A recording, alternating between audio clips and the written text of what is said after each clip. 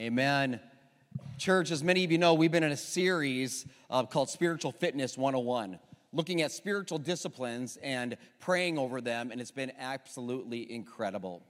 Today is the pinnacle message, the closing finale of the series, and we're looking at a spiritual discipline called worship. Say worship. Worship. And I thought of, after thinking about it, praying about it, I thought there is nobody better to bring a word on worship than our very own worship leader, Sayre Bettinger. So would you give it up for Sayre as he brings you a word?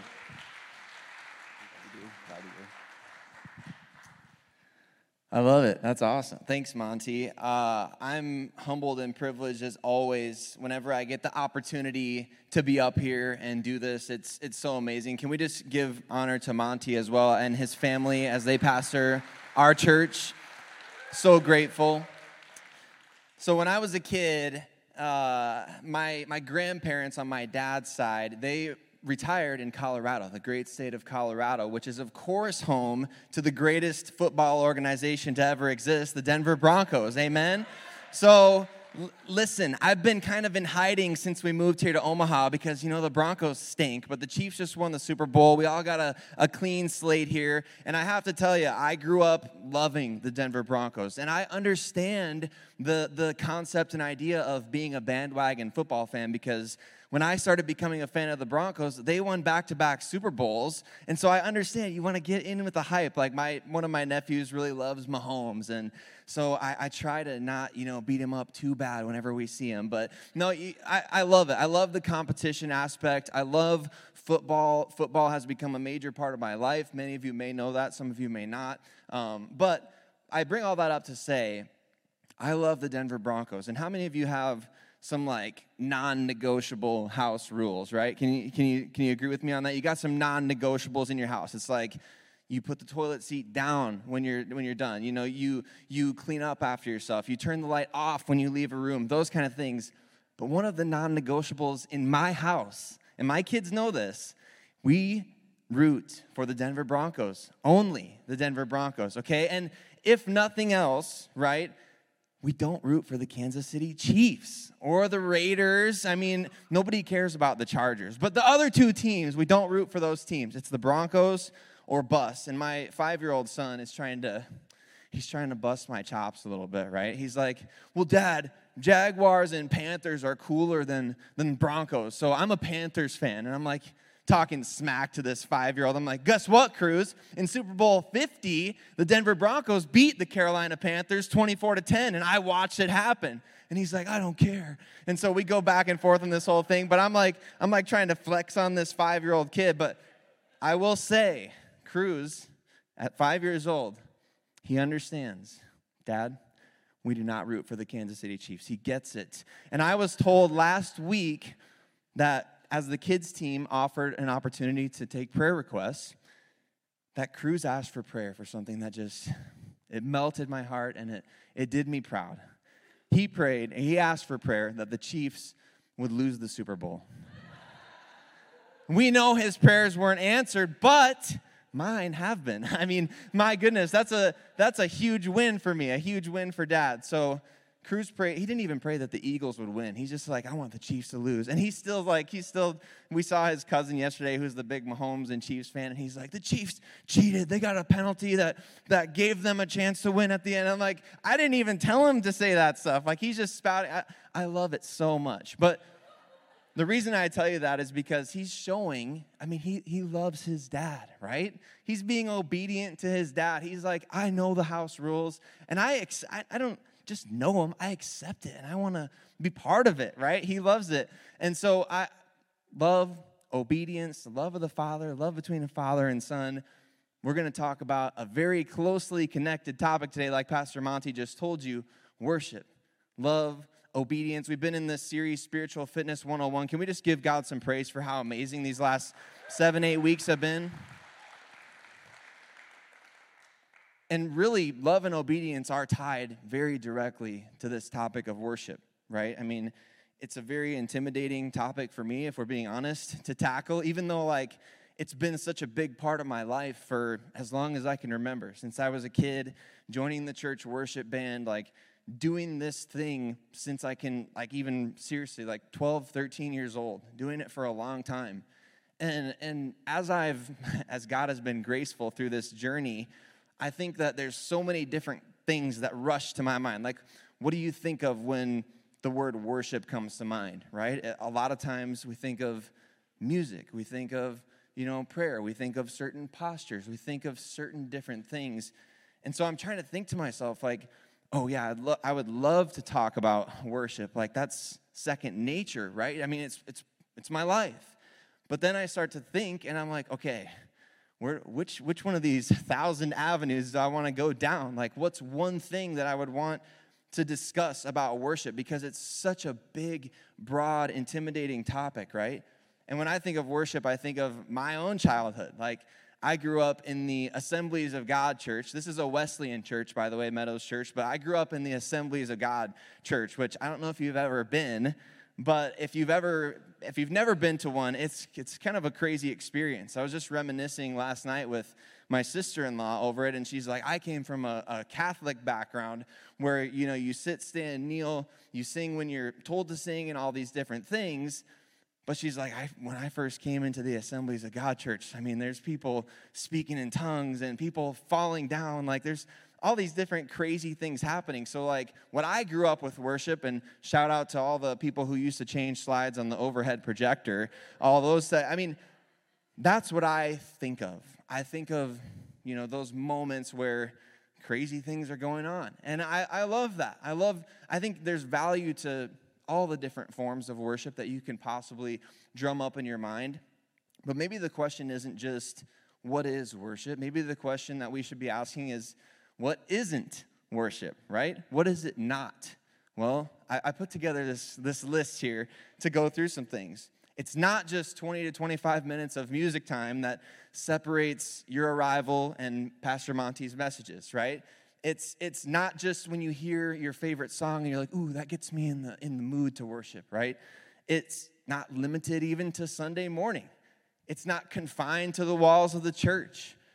Worship is not an escape from reality, and it's certainly not Christian karaoke, which it can easily become. Worship, believe it or not, it's not meant to be a buffer for your lateness, okay? We don't do music so that you can show up late to church, right?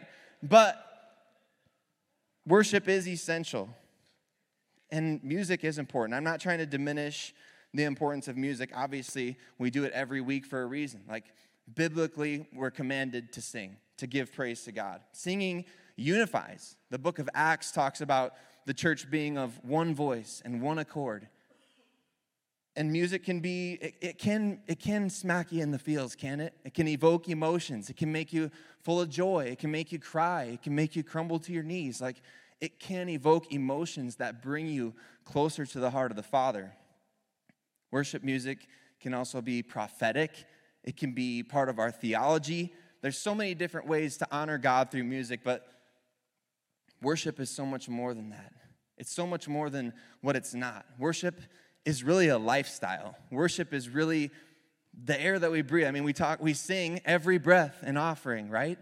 Worship is so much more than one certain thing. One of the best definitions that I heard from a mentor that we had back in Sioux Falls, South Dakota a few years ago, he said, worship, very simply defined, is faith expressed.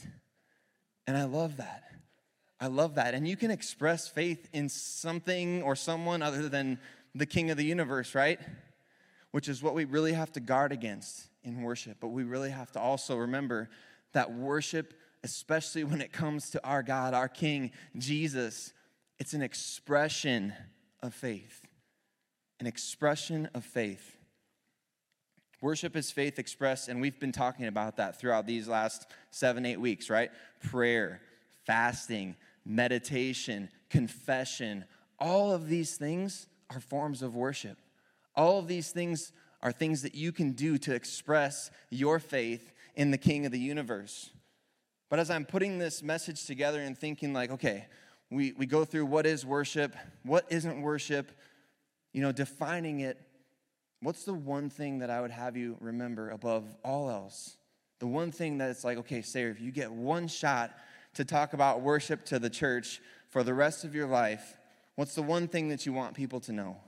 And it's this: worship is the only reasonable response to the goodness of God. It's the only response. And we learn this as we grow, right? As we grow in our faith, we understand more and more. The more we look to Jesus, the more like him we become, right? Glory to glory. Paul talks about that. But worship is the only reasonable response to the goodness of God. And there's a song. How many of you remember the band in the 90s, early 2000s, Lifehouse, right? Falling even more in love with you. They were awesome back in the day, but they were like, I don't know if you know this about them, they were kind of like a Christian borderline worship band at one point. And one of their songs that they sang has a lyric that has stuck with me since the first time I heard it. And it broke me the first time that I heard it. And it breaks me every time. It says, how can I stand here with you and not be moved by you? How could it be any better than this? How does it get any better than the presence of God? Does it get any better than the goodness of God? And how can we stand in his presence and not be moved to express our faith, right? When we're in the presence of Almighty God, you can't help but be moved. When you truly acknowledge, like, worship is this connection between the Spirit of God and the spirit of man that causes something to happen. You can't be in the presence of God and know it and acknowledge it and understand it and not move. And if it's not happening in your heart, that's my encouragement today, to respond to the goodness of God in an authentic, true way that's unique to you, that the way that only you can worship. Do you know that? That only you can worship the way that you can worship? Only you can sing the way that you sing, even if you're like, I only sing in the shower or in the car, right? Only you have the voice that you can bring to God. Only you can lift your hands the way that you lift to God. Only you can look at him the way. Just like having kids, right? There's one way that your daughter looks at you. There's one way that your son looks at you. And then he punches you in the, And I'm just kidding. He doesn't do that all the time. But you... lovingly, right? Your kids look at you and you look back at them. And if you're not a parent of a kid, it doesn't matter. You have friends. You are, son or daughter to somebody. It's this relationship between a father and his children, that when that connection happens, when you lock eyes with Jesus Christ, something happens. And it's more than just emotional. It's more than just bringing you to tears in a moment on a Sunday morning. It's when you're in the quiet. It's when you're alone with him and you listen for his voice. And when you hear his voice, that still small whisper, remember that we talked about back at Christmas time? You hear that whisper and you know you have that blessed assurance that he's got you, that he's got your back, that he's walking with you through the valley, that he wants what's best for you, that he would do and did do anything and everything to save you for all eternity. Worship is important to God. Did you know that? The first commandment, Exodus 20. I'm actually reading through the Old Testament right now, and I'm reading it in the Message translation because, well, I'm not the smartest person, so I don't know all the... But look at how simple it is, right? No other gods, only me. I love it. Another way to put that is, thou shalt have no other gods before me, right? That's worship. We put God not just at the top of the list, but at the center of everything. Worship is important to God. When Jesus is asked, what's the most important commandment? What does he say? He says, love the Lord your God with all your heart, soul, strength. Worship is important. Let me tell you something else that's really important. Although worship requires your participation, although you were created to worship, worship's not about you. Worship, like we talked about earlier, it's not about getting lost in a song. It's not about the hymns of old, right?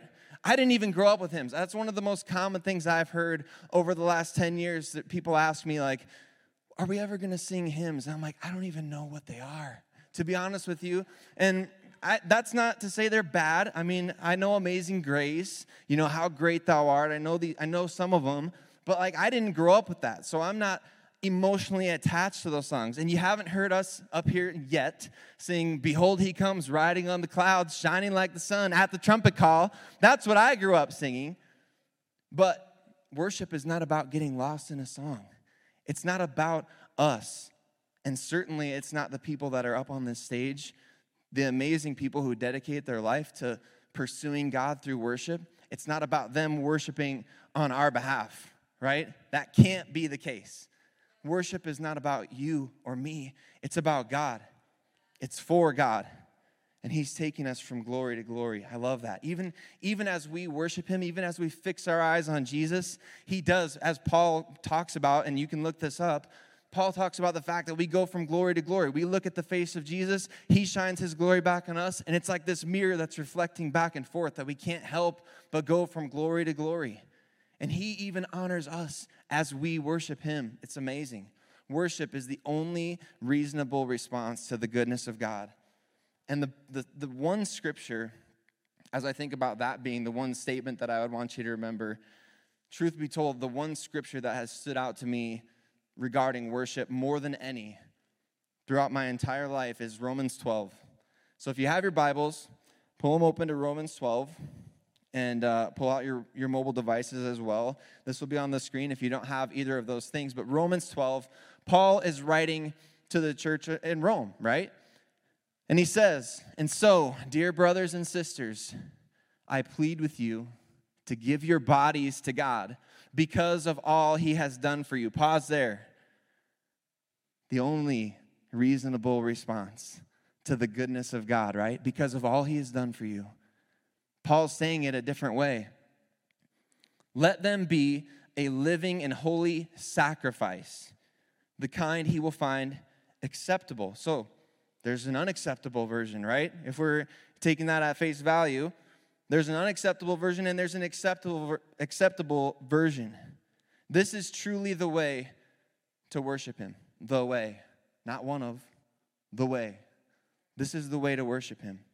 Don't copy the behavior and customs of this world, but let God transform you into a new person. A new person by changing the way you what? Think. Another version says renewing your mind, which is awesome too. Then you will learn to know God's will for you, which is another crazy statement. You could take, so often in Scripture, we can take things and we just miss them, right? To know God. How many of you have thought to yourself, I wish I could know what God's will is? I mean, you can learn to know it, right? That's crazy. Which is good and pleasing and perfect. His will is good and pleasing and perfect. Romans 12, 1 through 2, such a formative scripture when it comes to the topic of worship. When it comes to this idea that worship is the only reasonable response, right, to the goodness of God. Worship unquestionably, though, as Paul says, right, don't conform. He warns against conforming to the ways of the world, to society. Worship goes against the grain. You're swimming upstream if you want to live this life of giving your bodies to God, being a living and holy sacrifice, letting him renew your mind. That's swimming upstream. The rest of the world is going downstream. So you're not only fighting against conforming along with them, you're actively fighting against something else every single day. And as we just sang a little bit ago, every second, every minute. It's ongoing. It's a lifestyle. So worship goes against the grain, but it will transform you. And as Paul said, worship is a sacrifice, right? And I just want to encourage you, like, you showed up here today. Can we just give each other a hand for that? You're here. That's a form of worship. You came to the house of God. You're here. You made a sacrifice to be here. And I just want to encourage you, like, I can't tell you how many times in my life this has happened. But man, sometimes you don't want to show up. Sometimes you're just like, I'm too tired. I don't want to get the kids ready. It's too much. It's too far of a drive. Like, can I just encourage you that you're here today and you said yes, even if maybe you gave God the weakest yes that you have. And you shouldn't be ashamed of that. You shouldn't be ashamed of the times where you're like, I don't feel like doing it, but I'm going to do it anyway. There's a degree to that, can be going through the motions, right? But then there's the other side of that that's like, I'm going to be obedient even if it's something that I don't want to do.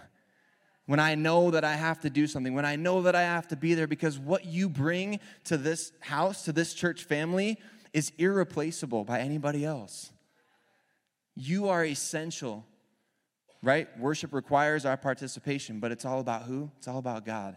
It's all about God. When we come together, beautiful things happen. But you came maybe even if you didn't want to. And can I just encourage you again to do that over and over again, even when you don't want to do it? Because there'll be days when you're ready. You're just ready. But if you don't want to do something, come and do it anyway. Come expectant. Come ready. Come praying. Come put worship music on in the car and let the Holy Spirit transform your mind and the way you're thinking. And come into this place.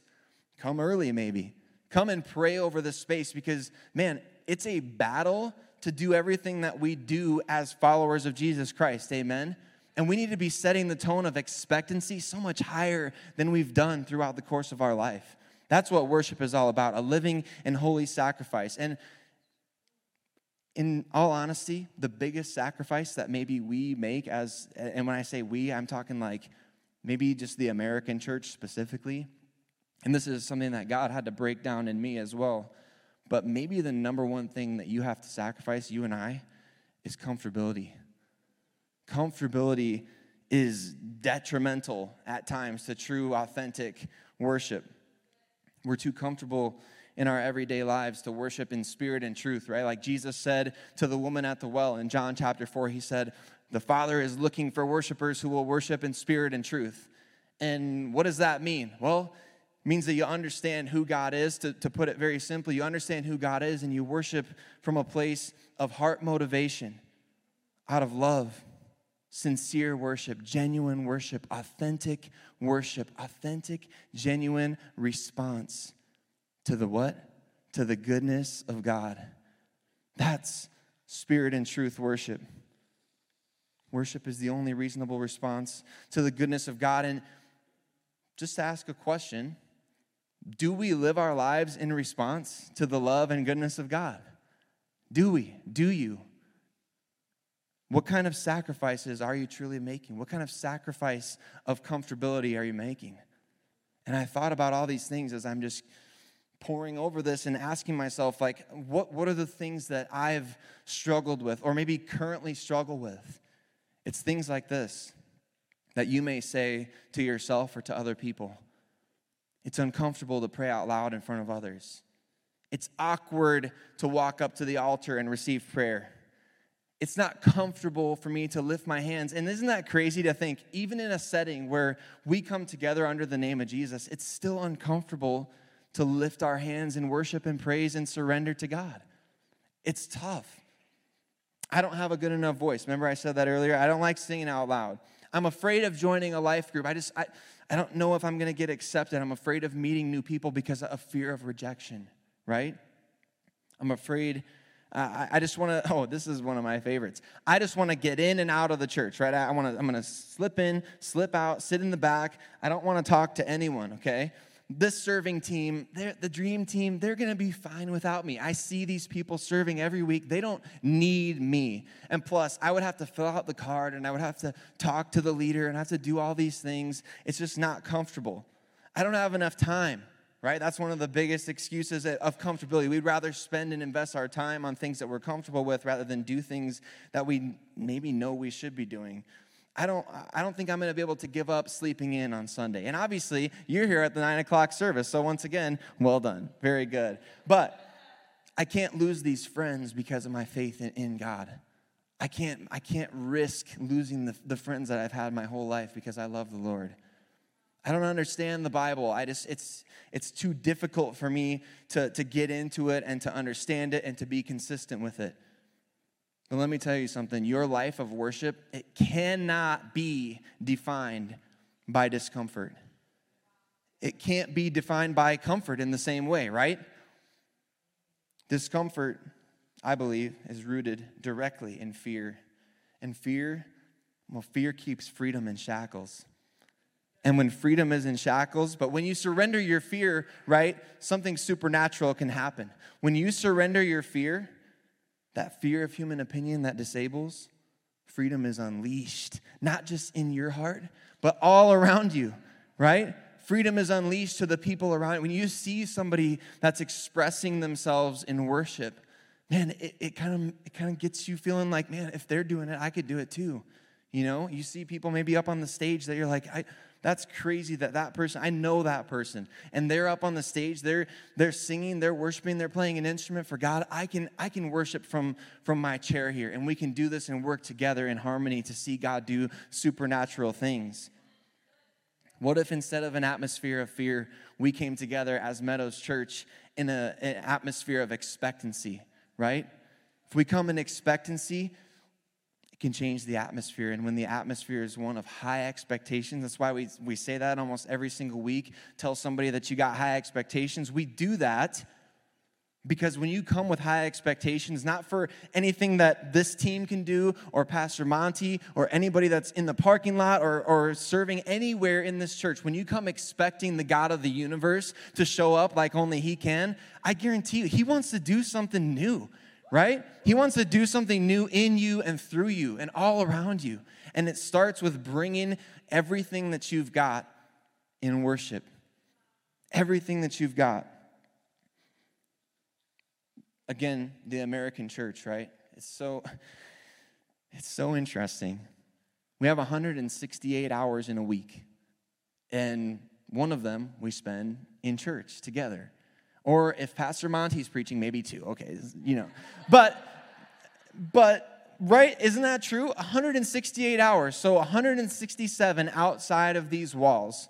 And I think that a lot of times we think like that 1 out of 167 is like this huge banner over our lives that we've accomplished something incredible. It's like but unfortunately, what happens in the American church, at least the ones that I've been part of, right? So many of us, including myself for most of my life, you come in, maybe late, and you're kind of counting down the minutes to see, okay, when is this guy going to be done talking right now? Like, I got to go. I got things to do. I got people to see, places to be. I got to run errands. Like, my kids in the kids' service need to come out and all these things. We diminish worship to 1 hour per week.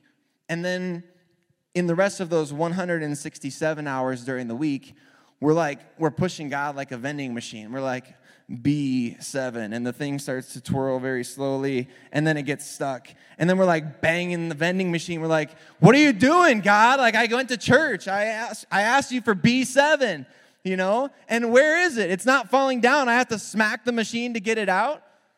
It's like we expect God to just show up in these areas of our life without ever talking to him. Do you have any friends that you only talk to when you want something? If you do, stop it. If you don't, that's great. But man, we all know what that's like, right? To only have somebody ever come to you when they need something or when they want something, never because they want a genuine relationship with you. You know what that's like. And God, in his grace and mercy, he listens anyway. And not just anyway, but he listens with such a loving, gentle heart. He's ready, running to you, waiting for you to push B7. He's like, I'll take B7. And that's the crazy thing about the God that we serve. But he's not a vending machine. He's not. And you should feel proud of the fact that you showed up to church today. But look, the reality is, for many of us, including myself, that we just maybe aren't desperate enough for Jesus because we get a little too good at doing his job. Right? We get a little too good at being God in our own life, dictating every single second that we spend, understanding that our schedule is full, understanding exactly where every single penny we spend goes. All of these different things, everything we put into our body. How many of you have the MyFitnessPal app? I've been putting every single little stupid calorie into this stupid little thing, trying to get cut or whatever. I don't even know. I'm like, what am I doing wrong, God?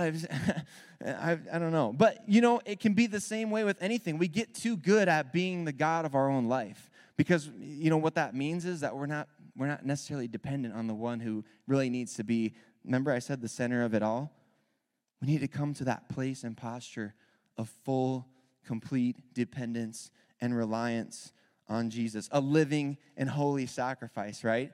Allowing him to transform your mind. Because when God has hold of every part of you, when he has your heart, your hands, they're going to follow. You're going to live a life of obedience. When he truly has your heart, your hands can't help but follow. Look at Paul, the guy that we're talking about who wrote Romans. He used to kill Christians, right? And then he's writing this about being a living and holy sacrifice and letting God transform your mind. Like, he's the perfect example of that. His mind being transformed, his God truly having his heart. And man, we talk about your God-given purpose here a lot. Your God-given purpose, I just want to tell you, is worship. It's a life of worship. It's a life lived in response to the goodness of God, as only you can live it. Somebody else can't do it for you. Nobody else can live a life in response to the goodness of God on your behalf. You have to do it. You have to take those steps. It's the only reasonable response. And so I ask us today, what has Jesus done for you? Has he saved you from an eternity apart from him? Has he set you free? Has he picked you up, turned you around, put your feet on solid ground, right? We sing that song. Like, what has he done for you? Has he given you second chances? Countless second chances? Has he saved your marriage? Has he blessed your finances? Has he given you breath in your lungs today? Has he given you a beating heart? Has he given you everything? Has he been by your side through tragedy and triumph? What has Jesus done for you? Your life has to be a response to that. What has Jesus done for you? If everything else is stripped away, and I know, man, every single one of us in this room is going through stuff. Like, we all have things, just like we learned last week. We all have things that we need to confess, that we need to bring to the altar, that we need to confess to a brother or sister in Christ, that we need to bring to God. And we're carrying so many different things. We're going through so much. And so I don't say this to diminish what you're going through, but I say this to say that, man, if everything else is going terribly in your life, which for some of you, maybe it is, if all that you have is the grace of God and the cross of Jesus Christ, the empty grave, you have everything. You have every reason. Yeah, amen. You have every reason to fall on your knees before him.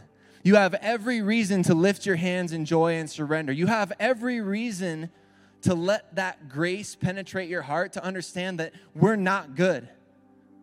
Not even inherently. Even as reflections of the Creator, we're born into a world where we're not good. But he's good. And because he's good, we got to live a life in response to that. Amen? Your life has to be a response. And Jesus doesn't just bring you out of stuff to put you on a mountaintop so that you can look down at where you've been. He brings you to the mountaintop with him so that you can look up and see how much more you need him. To see how much further the climb is, because that climb never stops. You'll never stop needing to be desperate for Jesus, ever. Worship from that posture. Worship, true, authentic worship. There's tons of amazing examples throughout Scripture. And just some quick hitting ones, like how many of you know the story of Paul and Silas, where they're in prison, they're in chains, they've been beaten, they've been persecuted for their belief in Jesus, and they're in this prison with many other prisoners, and they just begin to praise God. They begin to lift up worship to God, and what happens? The chains fall off their feet. The prison doors fling open. And not only are they set free, but every prisoner is set free, and the jailer, who's supposed to be overseeing their, imprisonment, he fears for his life. So he gets ready to go and kill himself. And instead of him dying, he is saved. And not just he is saved, but his entire family is saved. Because why? Because Paul and Silas decided in a moment to give God praise and glory when it didn't make sense. When anything else would have made sense. When they had every reason to complain. When they had every reason to be mad at God. What about the woman with the alabaster jar that we sang about earlier? I don't know if you know that. That's actually based out of Scripture. The Alabaster Heart song is based on a story of a woman that Jesus changed her life. He saved her. He set her free. And all she could think to do is come into this room full of religious people, full of men, which she wasn't even welcome in this space in the first place. And she comes before him and she just pours out the most valuable thing she had at the feet of Jesus. And she gives him everything. And in that moment, it wasn't the jar of alabaster oil that she poured out. It was her entire heart that she poured out before him, right?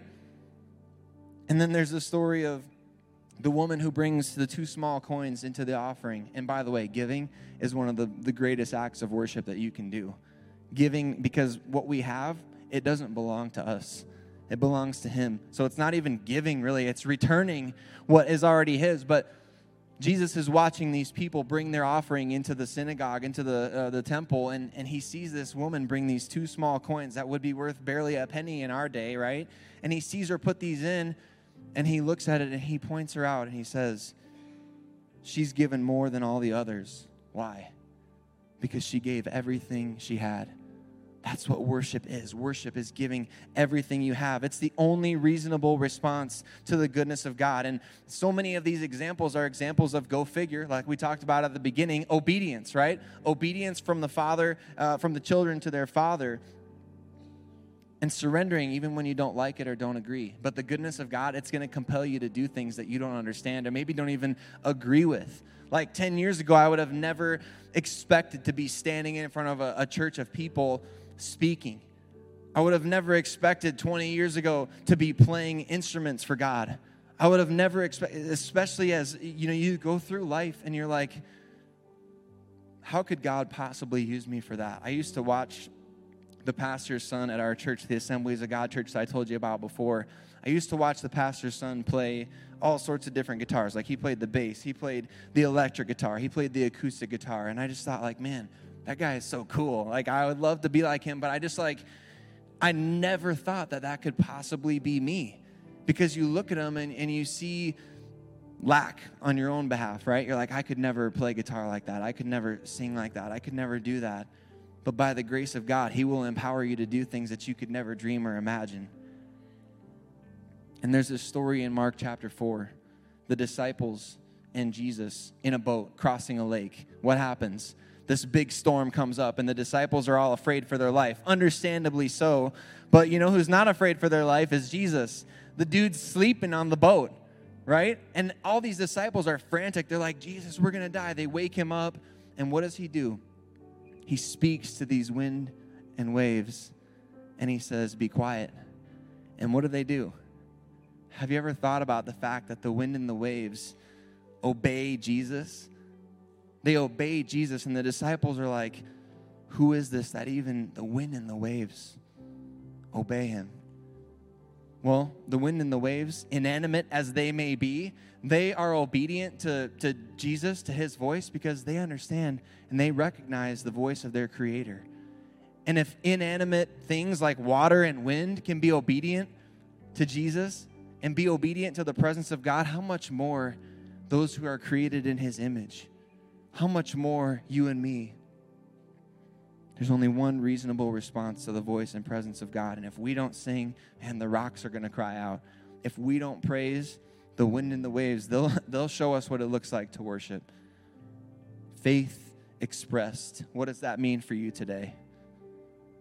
Maybe it means that you're going to come up and receive prayer. Maybe last week you were here and you were too uncomfortable to come up for confession. And you're like, if they ever ask me to do it again, I'll do it. Well, I'm asking you. So if that was you, come up and confess today. Maybe for somebody it's going to be, I'm finally going to just lift my hands and just close my eyes and just be with the Lord during this final song. Maybe for somebody you're going to give for the very first time. Maybe you're going to sign up for a dream team. Maybe you're going to sign up for a life group. Whatever it is, express your faith in the one who has done immeasurably more than you could ask, dream, or imagine. Are there things that you told God you would never do, right? I'll never stand up and speak in front of people. I was, one of my good friends right when we moved here, he told us very early on, he said, I'll never pray in front of people. And he's now on the prayer team. right? And he told me last week that he went out and just started praying for people that he doesn't even know. On a Friday night, just went out with the intention to go pray for people and did that. And I just think, man, like, God has a funny sense of humor, right? It's like, I'll never pray in front of anybody, and then you go and do something like that. The goodness of God will prompt you to do things that, man, you never expected that you could or would ever do. So get uncomfortable today. Whatever that looks like for you in your context, get uncomfortable. Worship's not about next time, it's about today. Do it today, and you don't have to do it alone. We're all here, we're all in this together, right? Maybe for somebody in this room, you're going to surrender your life to Christ for the first time. Or maybe you're going to renew a decision. You're sitting there thinking like, I've gone so wayward, I've fallen off. I need to renew that commitment today. I need to get that fire burning again. Whatever your decision today, just understand this. Jesus Christ died for your sin. He died to save you for all eternity so that you don't have to spend eternity apart from him, but so that you can spend eternity together with him forever. He did that for you. He did that for me. And if he did that for me, if he did that for you, he can do it for anyone in this room. And he did. And he would do it again. And if that's you, you're saying, I want to follow Jesus today. Mark it on the green Connect cards. Do it so that we can reach out to you, so that, like I said, that we don't do this alone. You can't. It's impossible. I guarantee you, if you try to walk with Jesus by yourself, it ain't going to work. That's because I've tried, and many of us have tried. We need each other. So fill out that green Connect card. Let us know that you made a decision so that we can reach out to you and follow. In fact, I would encourage you, if you're making that decision today, bring it to one of the prayer warriors who will come up at the end of the service, or bring it into the prayer room and just let somebody know, like, I made this decision. What does it mean? What do I need to do next? Jesus died for you. He loves you so much. I hope that's what you're hearing in this message, that like worship is a total response out of love, authenticity, being genuine, looking to him. Maybe you've been living with your head down for way too long. You just got to look up. You just got to look up and see how much he loves you, how much he cares for you. Just to know that he is reaching out for you. Just to know that he does look on you with love, no matter how many mistakes that you've made. No matter how many things that you wish you could take back, the things that you regret, the things that you would do over if you could. He loves you no matter what. His love for you will never change. His goodness never changes. His faithfulness never changes. Let's go to him in prayer. God, I just thank you. I thank you for the opportunity to worship you, to get uncomfortable for you. Jesus, you are worthy of it. You're worthy of all our praise. You're worthy of whatever it is that we need to do in this moment. Just like Paul said, to be a pleasing sacrifice to you. God, I pray that we live lives of authenticity, of genuine worship and trust for you. Build our faith today. Help us to do uncomfortable things. Help us to live a life of holy sacrifice, a life full of expectation for you to do what only you can do, because you are God and you are good. We need you, Jesus. We love you. It's in your name we pray. Amen. Hey, I want to thank you so much for watching today, but don't stop there. I want to invite you to like or subscribe to this channel so you don't miss a single video, update, or message. But not only that, share this message with a friend. I mean, there are so many people out there hurting, struggling, and you have the ability to make an impact in their life. And finally, if you live in the Omaha area, I want to encourage you, come join us on a weekend service. We would love to meet you. God bless you.